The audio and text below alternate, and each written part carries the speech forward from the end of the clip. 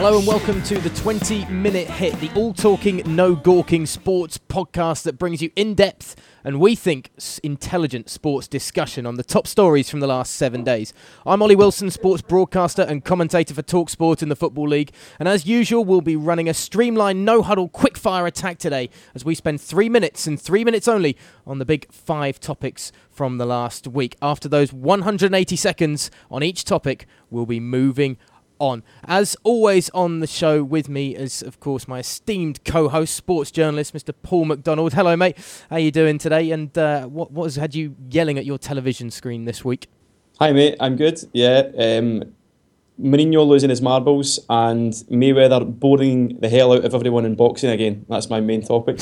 We will be diving into both of them, I'm sure, as we go through the show. And we are joined on the show this week by Goal.com's Manchester United correspondent, renowned football journalist and very good friend of both myself and Paul, Mr. Kris Voakes. Kris, pleasure to have you back on the show, mate. How was last night looking at United, and what was more depressing, Sheffield Wednesday's scoreless draw against Bolton or United's performance yesterday? A point gain for the Wednesday, but United will be pretty worried with the way that things went, particularly, of course, that Luke Shaw injury. Yeah, we will. We wish Luke Shaw a speedy recovery from that nasty break, and we will start with the Champions League. As I say, Manchester United lost last night in Eindhoven to PSV. Manchester City losing to Juventus. Not a great way for the English clubs to start in the Champions League this week. And I'll kick off with you, Paul. Is there a reason for English clubs to panic and for us to panic as English football fans about English teams in Europe's top competition? Yeah, I thought the City game was a strange one last night. They missed chances at key moments in the game which could have led to a different outcome. Sterling missed a real guilt-edged chance in the first 60 seconds, and then Sterling missed another one just after Chiellini's OG, which would have made it 2-0 and put the game to bed. And Buffon also made another 2 excellent saves in the match. So while the outcome was perennial City in Europe, I think when you actually watch the match, it was one of those games where it could have went either way at any point. Yeah, but City have obviously got some sort of hoodoo around them at the moment. When they get into European competition, they've struggled every single time they have been in the Champions League. I think that might become more of a mental thing for them, and it's just something that City need to get over. But are we more perhaps troubled? United had the year off last year from European football. I know I am, in terms of being an English football fan and wanting to see English teams succeed, that United can't get past someone like PSV, and it seems that while everybody else in Europe is catching up to the Premier League, the other clubs like Real Madrid, Barcelona, Bayern Munich are starting to just move away and separate themselves from our top sides in the Premier League, even the ones with hordes of cash to spend on supposedly the best in the world. I actually think there's two different issues here. City, as Paul referred to, it's almost like every Champions League game is a crisis because they just can't seem to stand up to the occasion for whatever reason. Whereas United, obviously they've not played in the competition for a year. They're still a side that are feeling their way through, having spent so much money and so much is expected of them. They've not quite hit the ground running. Even with the victory over Liverpool, they were very poor for a long time in that game. I think you're looking at two different things here, and United just got exposed for a weak underbelly against PSV, I thought.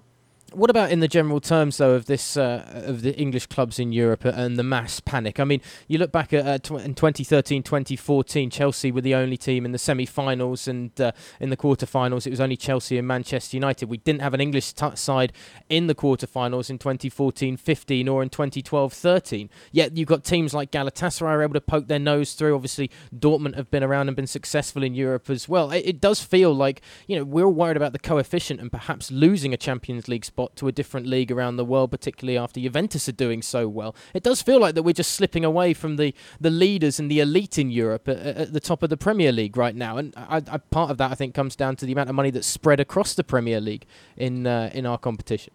I think there's a lack of identity in the Premier League. If you look at the way that Juventus set up last night at the Etihad, they played up with a quintessential Italian approach to not concede goals and ultimately grind out the victory. They have that approach. The Germans have their way of playing, and the Spanish have their way of tiki-taka possession football. I don't really think the Premier League or any of the teams in it have a real identity in Europe, but I'm not quite sure at the moment that they are sure how to approach a lot of the matches, and I think that's part of the problem. Well, it's going to be interesting to see what happens with Chelsea tonight, and we will move on to Chelsea and talk about Jose Mourinho. Plenty of interesting comments in the build-up to tonight's game against Maccabi Tel Aviv in the Champions League, and a lot of them a little bit out there, even for Jose, telling reporters to Google the answers to their own questions. Kris, is Jose, the strings are starting to come off, and is he starting to lose it at Chelsea now in this third season? Yeah, it's strange, isn't it? It does have the feeling so far of that 2007-08 campaign when he lasted until late September and the Champions League season started with Mourinho leaving. I'm not suggesting that he'll be off out the door anytime soon necessarily, but things really don't have the feel of a typical Mourinho season, which is normally him being able to deflect any criticism that comes his way, and then Chelsea, or whatever his side is at the time, bouncing straight back. Chelsea haven't been bouncing straight back, and he's not quite finding the right cohesion on the field at the moment, and it's a real concern, I think, for Chelsea fans. Sorry, Ollie. I just think Jose's stick is getting so tired now. Like, he's been around a long time. He's been at the number one manager that people are interested in speaking about and speaking to for the last decade, and his excuses are just growing really long in the tooth. He needs to step up and realise that his teams have deficiencies, and rather than try this constant deflection tactic, which he's tried for so many times, and everyone is just so sick of it now. And he's always been, the British press have always been accused of giving Jose an easy ride, certainly in comparison to how he was treated at Real Madrid by the Spanish press. And I think there's actually been a real sea change in that over the last couple of weeks. I think there's journalists going after Jose now, and he doesn't like it. The reason he came back to England was to enjoy that kind of simple life and enjoy that kind of love affair with the press, and he's not getting it. He's getting hammered at the moment, and I think it's putting real pressure on him. Yeah, but he's always got that volatile sort of personality when it comes to the press. I mean, we in the press seem to love him because he gives us the choice lines more than anything else. I don't think it's always been about the fact he has a great relationship with the English press, and I think it's almost like looking back at a past relationship with anybody and kind of looking at it with rose-tinted glasses when he was talking about his great relationship he had with the media. The media love him because he gives them lines, whether it be these baffling, crazy ones about Googling your own answers to your questions, or whether it be him kind of having a nice sit-down, jovial discussion over an afternoon press conference on a Thursday or a Friday in the build-up to an easy Premier League game. So I don't think we should be surprised that Jose's coming out with this and that there's suddenly a bit of a hubbub around him. This is what Jose is. He's like a crossbreed between, I suppose, like Paolo Di Canio's instant impact and wants to have more that kind of Alex Ferguson long-term tenure at a club, but his attitude doesn't relate into that. So it's no surprise to see the wheels falling off, because that's generally what happens when he gets to this point when he's with a club anyway, like at Madrid and like his first time at Chelsea. That's very true, Ollie, but if you look at the situation this season with the scandalous treatment of Eva Carneiro earlier in the season, I think that the press now are starting to focus more on the deficiencies of Mourinho's team on the pitch than they are all the smoke screens that the Mourinho puts up around it. This nonsense with the Googling the players yesterday will count for nothing if they don't get a result tonight in the Champions League. And I think there's a real attitude change towards Mourinho and Chelsea at the moment. Paul gets the final say on Jose Mourinho as well. We'll see if the attitude change comes in the players on the pitch this evening as Chelsea take on Maccabi Tel Aviv. We're going to move away from the football now, though, and on to tennis. We were talking about Serena Williams last week and perhaps being the greatest female tennis player of all time. Novak Djokovic wins the US Open, his 10th Grand Slam, beating Roger Federer in 4 sets, 6-4, 5-7, 6-4, 6-4. Is, gentlemen, Novak Djokovic the greatest men's tennis player of all time? I'll leave it open to one of you to kick off with this. I'd say, looking at the way that he's peaking at the moment, he's really coming back to that form of a couple of years ago where he was just untouchable. There's a good chance that he'll be rivaling Roger's 17 Grand Slams the way he's going. I would say, though, that it could be one of these situations whereby is he hitting the right time? He's come at the end of Federer's career, or towards the end of Federer's career. If he'd come 3 or 4 years earlier, would he have struggled a bit more when Federer was really at his top? The same could be said of Federer. Was he a few years early? Nadal's kind of fallen apart because of injuries. Murray hasn't quite hit the heights that he was threatening 2 or 3 years ago. That's not to take anything away from Djokovic. I think he's been absolutely excellent. It just seems occasionally that not that he's getting it easy. able to step up at the right time in matches and blow opponents away at times. It's not been easy, Chris, by any stretch of the imagination, but I do think you make a valid point about the fact that Nadal is on the wane, obviously, and Federer is a player on the wane at the moment. I think the other interesting thing is that we've still seen times on occasions this year when Roger Federer has produced his best from 5 years ago and has been able to beat Djokovic as well, and with at the moment 7 more Grand Slams than Djokovic, with the fact that Murray hasn't come on, the competition I think that Djokovic faces compared to the competition that Federer was facing from Nadal in Nadal's prime, I think it just highlights the fact that Roger will probably be perceived as the greatest men's tennis player of all time. Take into that and the fact that Djokovic hasn't yet won the French Open on clay. I think until he does that, he's got to show that he can do it across all courts and win that big Grand Slam at the French Open at Roland Garros. Yeah, that's a good point you make there, Ollie, about the Grand Slam. That's the one that's truly evading him at the moment, and I think that's the one he'll be really gunning for next year. But listen, it comes down to personal styles the same way that it does with football. I mean, some people would regard Zidane the greatest player of all time, despite the fact that for long spells of matches and seasons he might not be that involved in the game, but was incapable of producing moments of extreme beauty and genius. That's the way people feel about Roger Federer, his forehand and his backhand. That's the way they look at those shots. They treat them with that same respect as they treated as a Zidane pirouette. But sometimes a guy just comes along that's so utterly domineering and so utterly brilliant in all aspects of the game.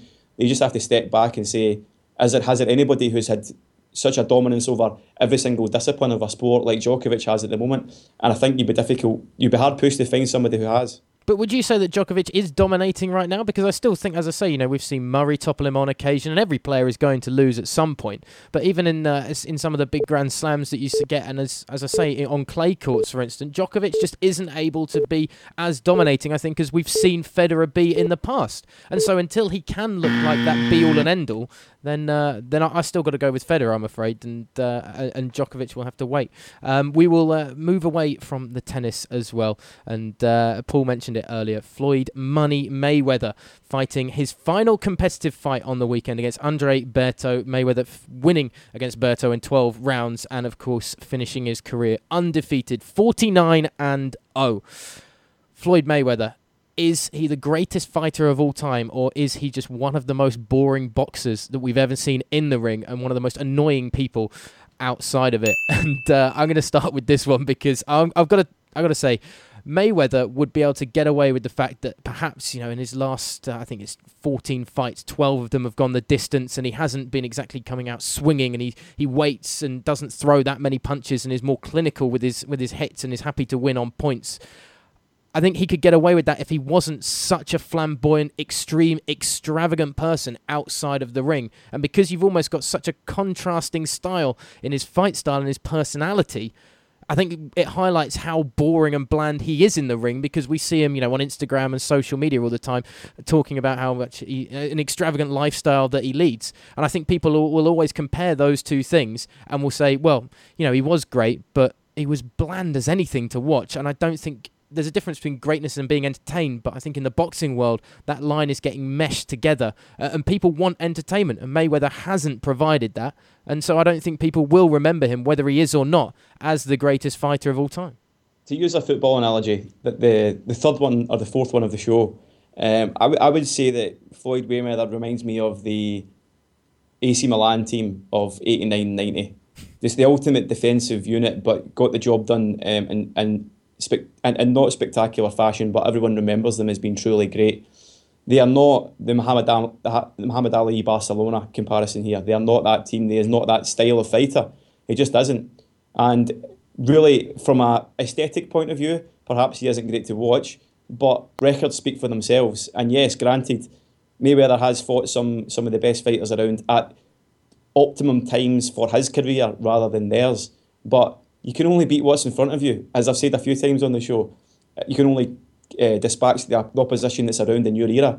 And Mayweather has done that flawlessly. But he has a choice of the opposition that he can face. I mean, his final fight, he took Andre Berto, when in fact he could have gone with Khan, he could have gone with Kell Brook, he could have gone with Danny Garcia, Timothy Bradley, all better fighters, arguably, and stronger fighters than Andre Berto. But again, he went looking for a big paycheck and a comfortable win to wrap up his career quite nicely. I mean, that's the frustrating thing about it. It could have been so much more and so much more entertaining. I think, agreeing with what Paul said, you can only beat what's in front of you. But I'm, as a fan of Italian football, what's wrong with being so tactical? It's not going to put you down in the pantheon as this guy was the greatest ever, but he's won 49 fights out of 49. So, what's the problem here? Like, let's give him the credit he deserves for winning them all, but we don't have to necessarily think that everyone who's gone through their career undefeated is the greatest ever. He's not. So, I think that puts that to bed in terms of his style. But yeah, he's won. So what's the problem? Again, for me, a lot of the personality thing comes into it, but we will leave Floyd Money Mayweather, and perhaps we will be leaving him for a long time indeed. Let's finally move into what happened last Thursday and Sunday, and obviously Monday night as well. Of course, the start of the NFL season. Plenty of goings on. Kris, though, it seemed to me perhaps that we were seeing a number of teams being a little complacent and a little bit slow and sluggish to start the campaign, especially after a lot of hype around some of them. And in the NFL, can you afford to start slowly? Not given the shortness of the season, no. With it being 3 months already away from the end of the season, you've really got to hit the ground running, and not a lot of teams did that. I didn't see an awful lot of the highlights around America, but from what I did see, there was a lot of sluggish starting, and the Vikings 49ers game that I watched the other night, the 49ers were nowhere near it for 3/4 of that game, and yet won it with a little bit to spare in the end because the Vikings were just so poor, so many fumbles, like so much kind of being played on the back foot. Well, I guess that's what happened when you have a running back and a star player that's been out for a year, and then you try and bring him into a new style of offense, into the shotgun offense that he doesn't really play well in, and you expect him to be a 2,000-yard kind of running back for this year, which I just don't see happening with Adrian Peterson if he's missed a whole season. I mean, you also had like the Eli Manning thing in Dallas where he blows it in the final seconds because of just a lack of situational awareness.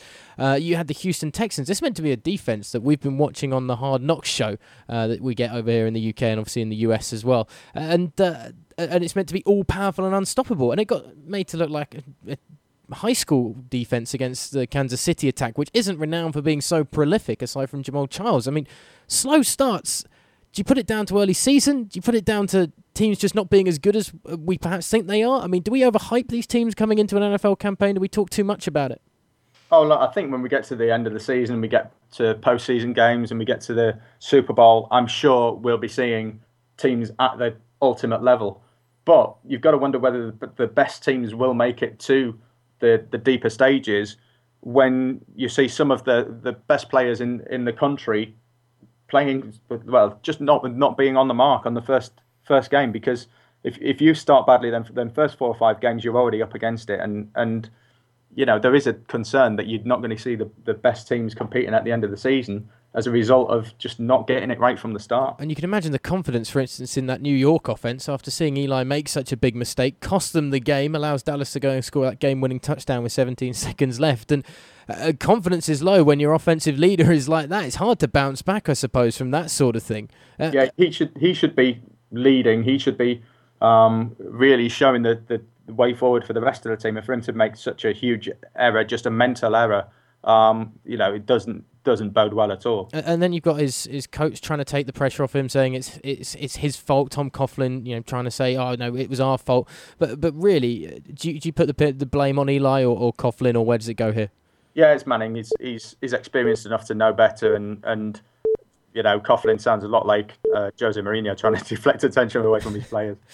Tom Coughlin, then the Jose Mourinho of the NFL. I don't think anybody's ever made that comparison before, but I know there'll be plenty of fans from Philadelphia, for instance, who will enjoy your damning of Eli Manning. It was his fault on the opening day of the season that New York lost. Plenty of blunders elsewhere, and a whole load to talk about from the opening weekend of the NFL. But that is all we have time for here on the 20-minute hit. Kris, a massive thanks to you for joining us as always. Paul, I apologise for not allowing you into the NFL debate, but you got to get up on the game, man. You got to sit down and watch 7 or 8 games like I have this weekend. And yes, I have no social life as well. We'll be back next week. Remember, you can catch us on Twitter at 20minutehit. That's at 20minutehit.